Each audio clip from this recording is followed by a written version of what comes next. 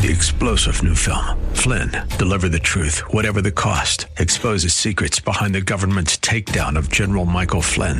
Flynn knew what the intel world had been up to. He ordered the first audit of the use of contractors. This set off alarm bells. He told the truth. He was the most dangerous person for Donald Trump to hire. They had to get rid of Flynn.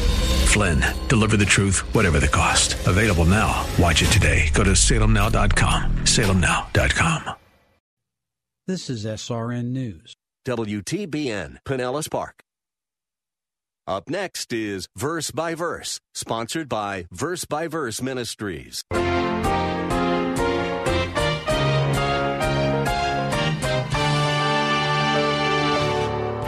are many people who steal from the government by refusing to pay their taxes. They're just not going to do it, and they have all kinds of ways they try to justify this and rationalize it, but it's stealing. Jesus very clearly said, render to Caesar the things that are what? Caesar's. Meaning, give the government what rightly belongs to them. It's not yours. We probably have more ways to steal than we do to earn, but we have just as many ways to rationalize the behavior so we don't feel guilty about it. We're glad you could join us today on Verse by Verse as Pastor Steve Kreloff continues a series of lessons from the Ten Commandments. The 8th commandment simply says, no stealing. But what is stealing? Let's open our Bibles to find out. Here is Pastor Steve. Exodus chapter 20, verse 15 says, you shall not steal. Now, this is the 3rd commandment in a row that consists of actually only 2 words in the original Hebrew. The 6th commandment said literally, no murder. The 7th commandment said, no adultery. And this 8th commandment very succinctly says, literally, no stealing. Now, the question is, what exactly does it mean to steal?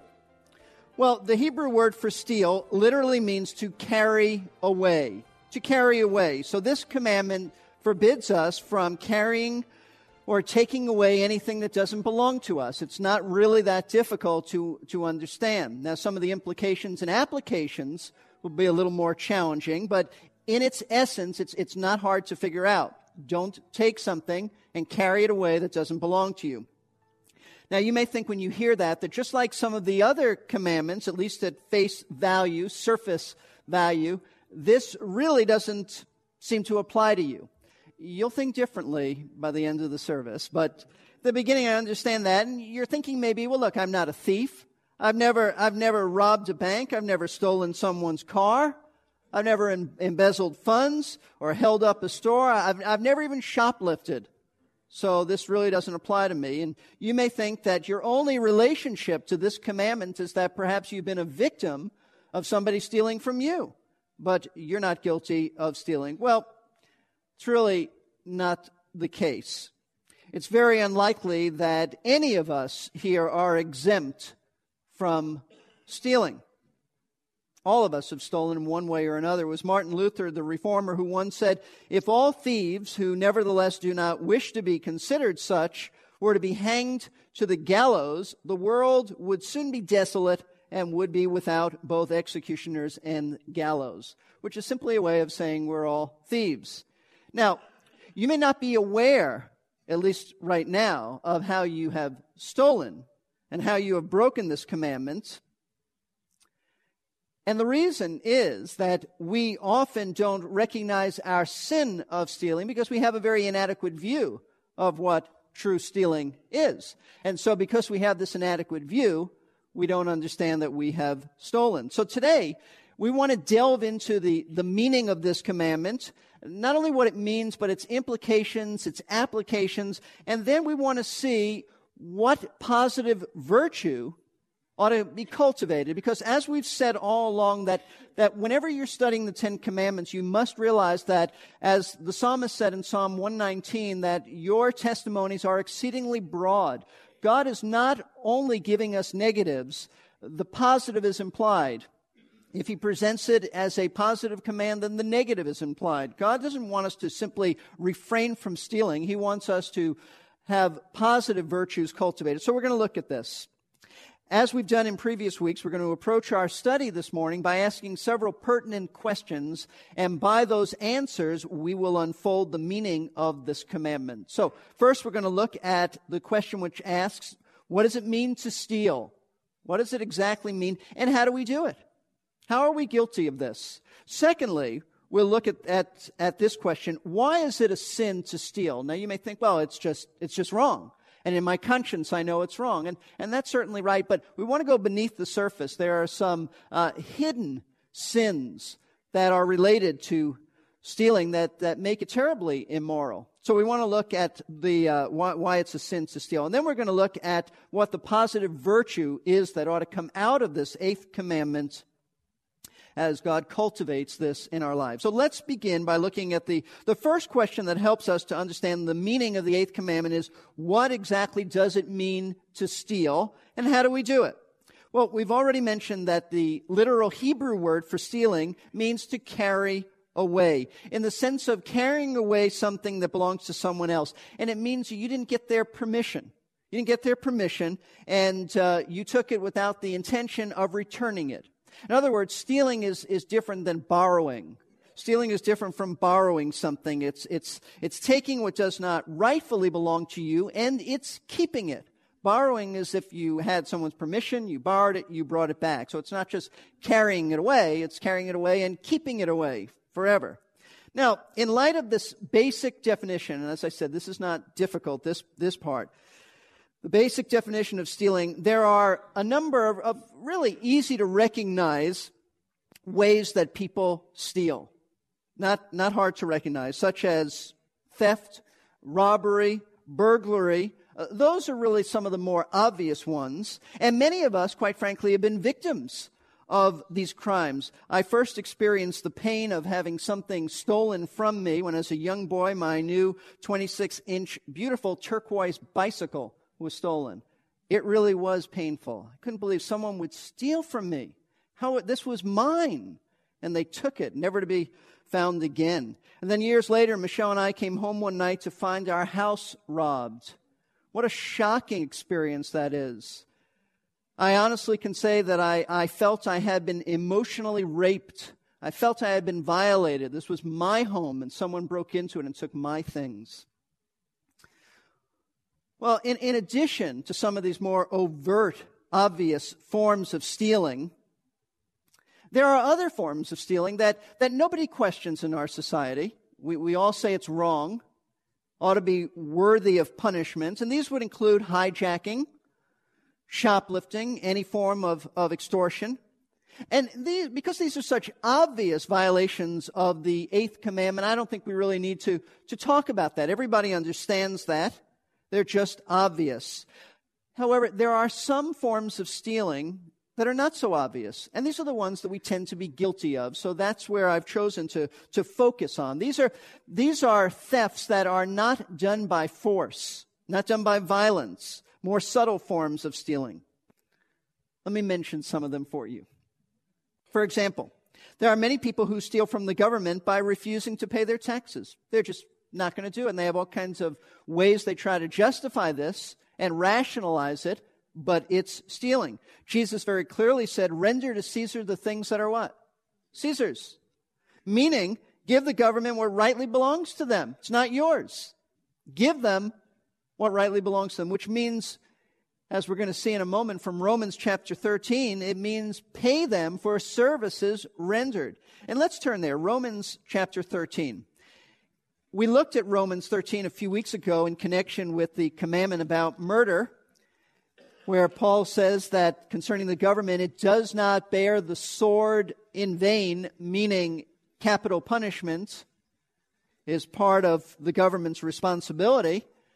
But we're going to expand it this morning because that's really the general intent of Romans 13 to tell us about taxes. At least that's where Paul is going with this. Romans 13 verse 1, every person is to be subject to the governing authorities. For there is no authority except from God, and those which exist are established by God. God has ordained and established the government.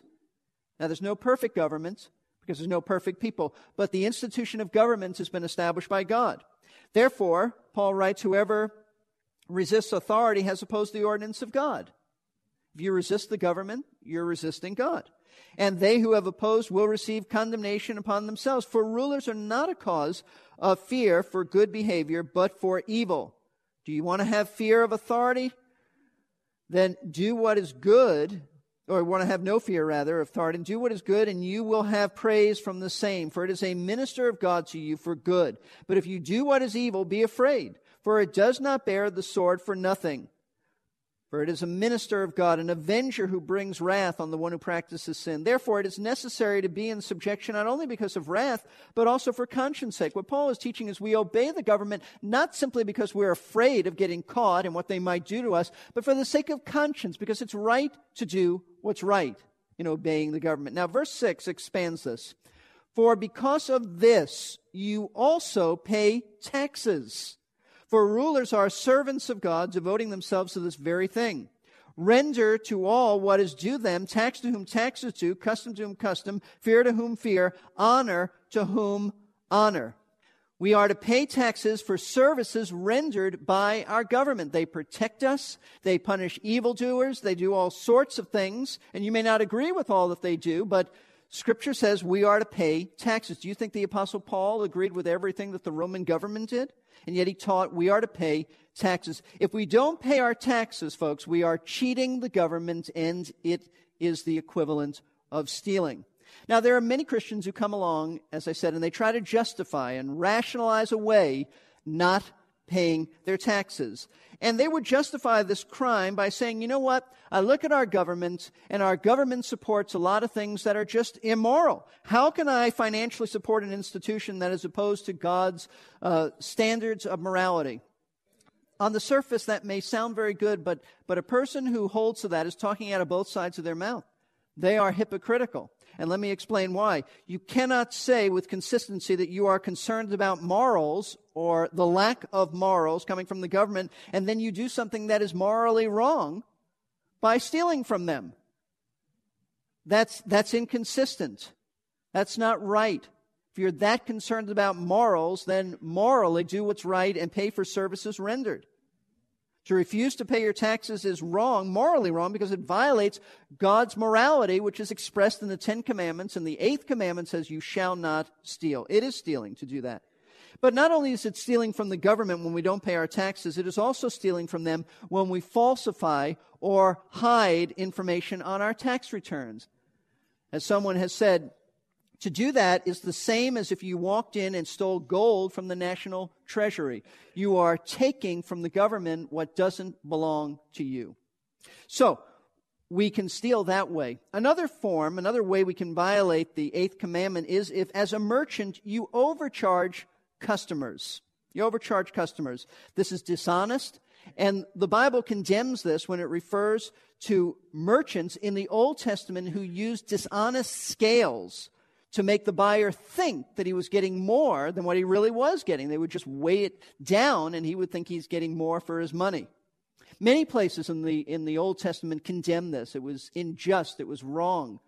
Hear the words of Micah 6:12 as God condemns this sin of overcharging. Can I justify wicked scales and a bag of deceitful weights? God refers to these scales as wicked, to these weights as deceitful. In other words, it's dishonest gain. It is stealing. It is stealing.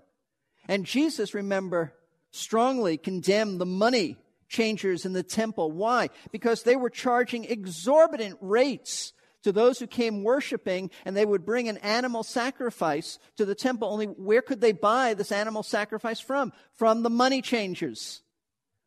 They had a monopoly on this, and they were charging these exorbitant rates. Today we call this price gouging, because the people had no other alternatives. No other alternatives. They were stuck with these outrageous prices. And remember our Lord's righteous anger as he overturned those tables and kicked those people out.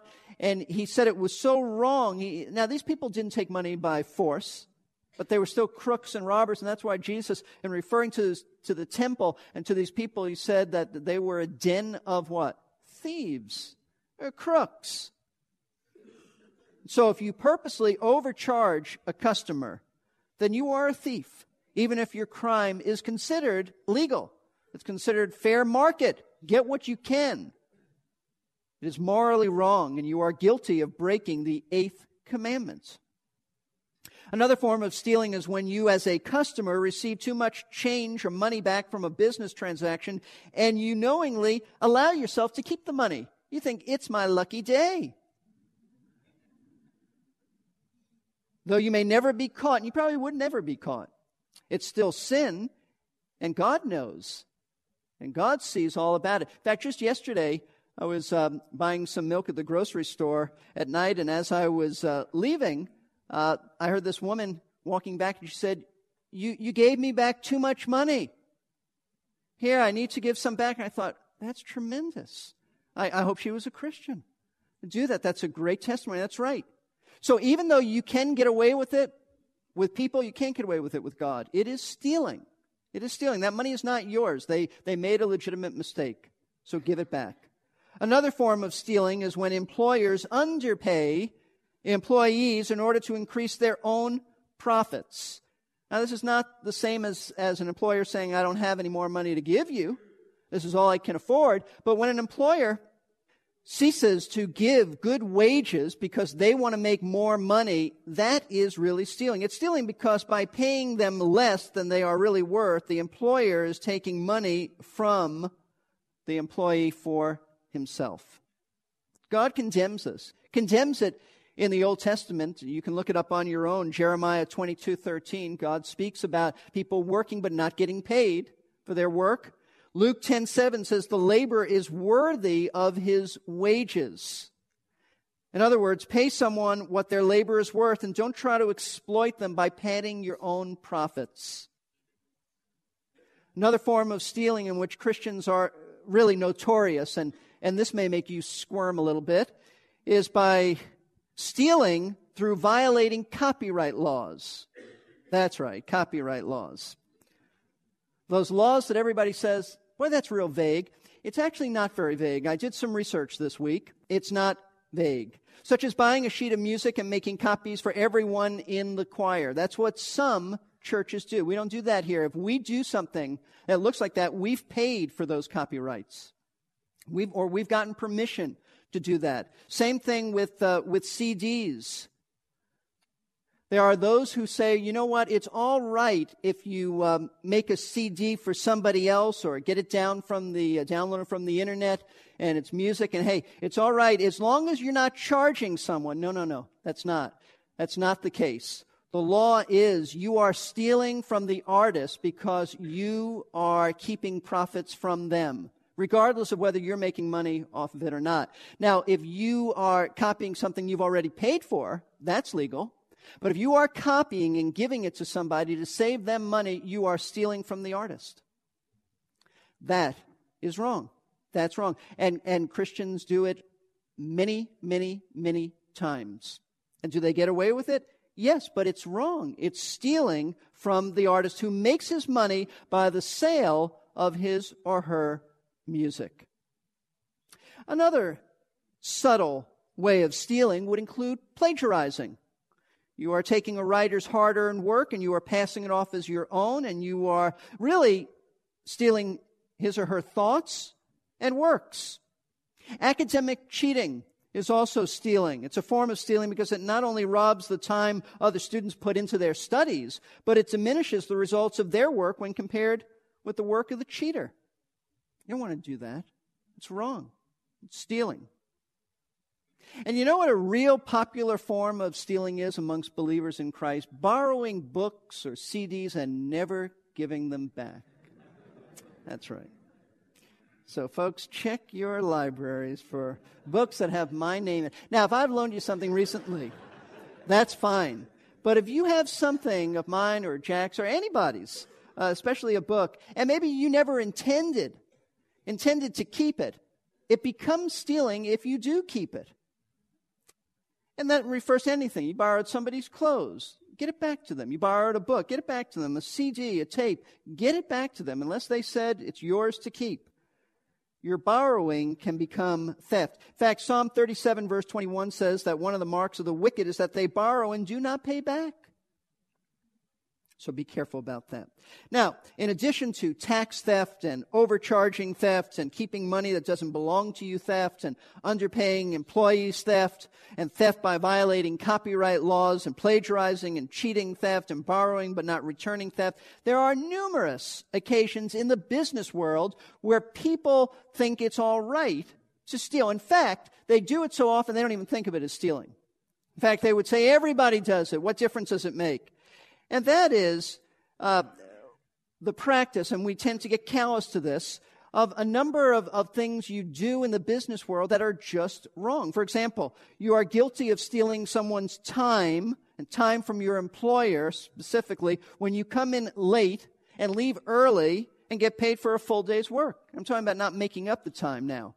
Your boss is thinking that he's paying you for a full day's work, but not so. You are stealing. You're also guilty of stealing money from your boss when you do substandard work. They're not paying you to do substandard work. You're being paid to do the best work that you're capable of doing.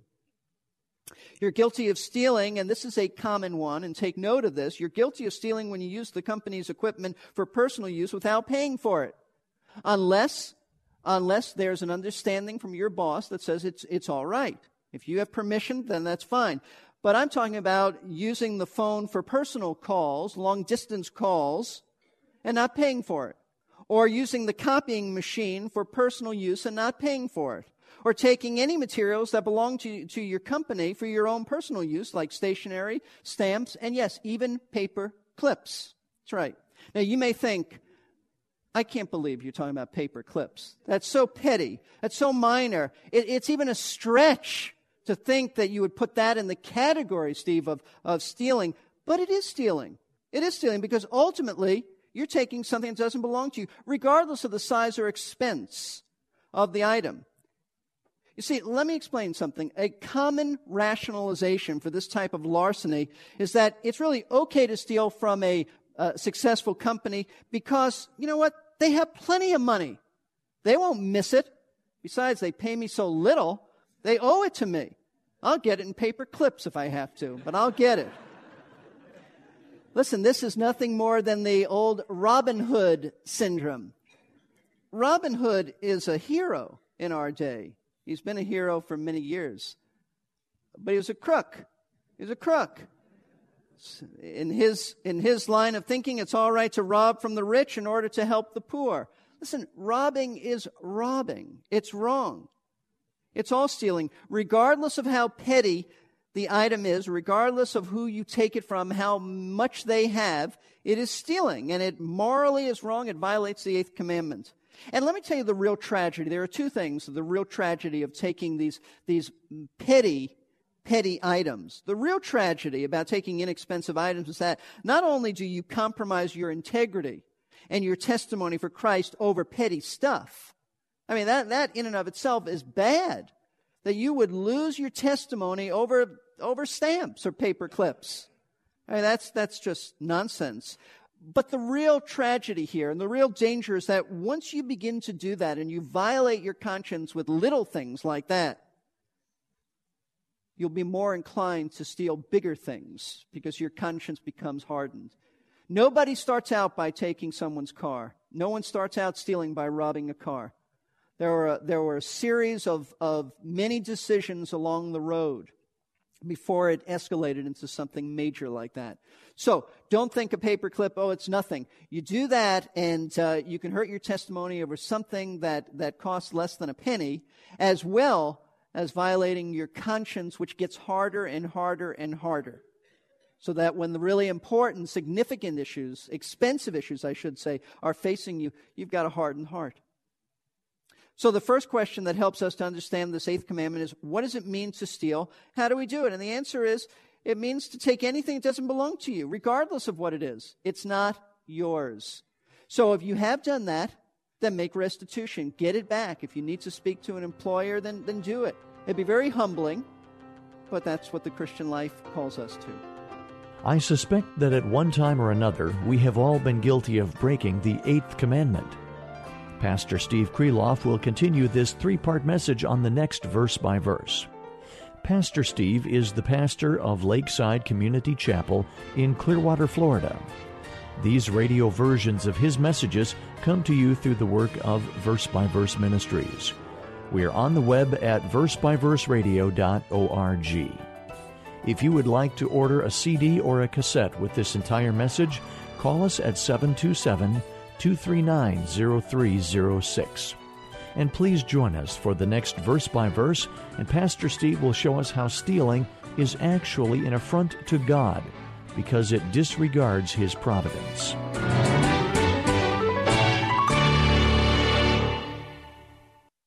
You've been listening to Verse by Verse, sponsored by Verse Ministries. This program was pre-recorded. To learn more, including how to donate to this ministry, visit...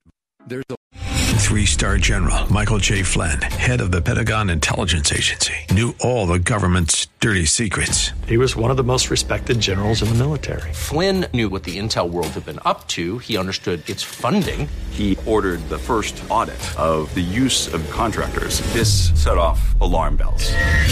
The explosive new documentary, Flynn, Deliver the Truth, Whatever the Cost, uncovers the facts behind this scandal. Flynn told the truth. He was the most dangerous person for Donald Trump to hire. I find out the worst enemy that I'm going to face in my life is right here in America. They took my assessment and they wanted me to change it. And I was like, I'm not changing it. They had to get rid of Flynn. With in-depth interviews, archival footage, and never-before-seen personal records of the man behind the headlines. I just felt like I was drowning. Flynn, Deliver the Truth, Whatever the Cost. Available now. Watch it today. Go to salemnow.com. salemnow.com.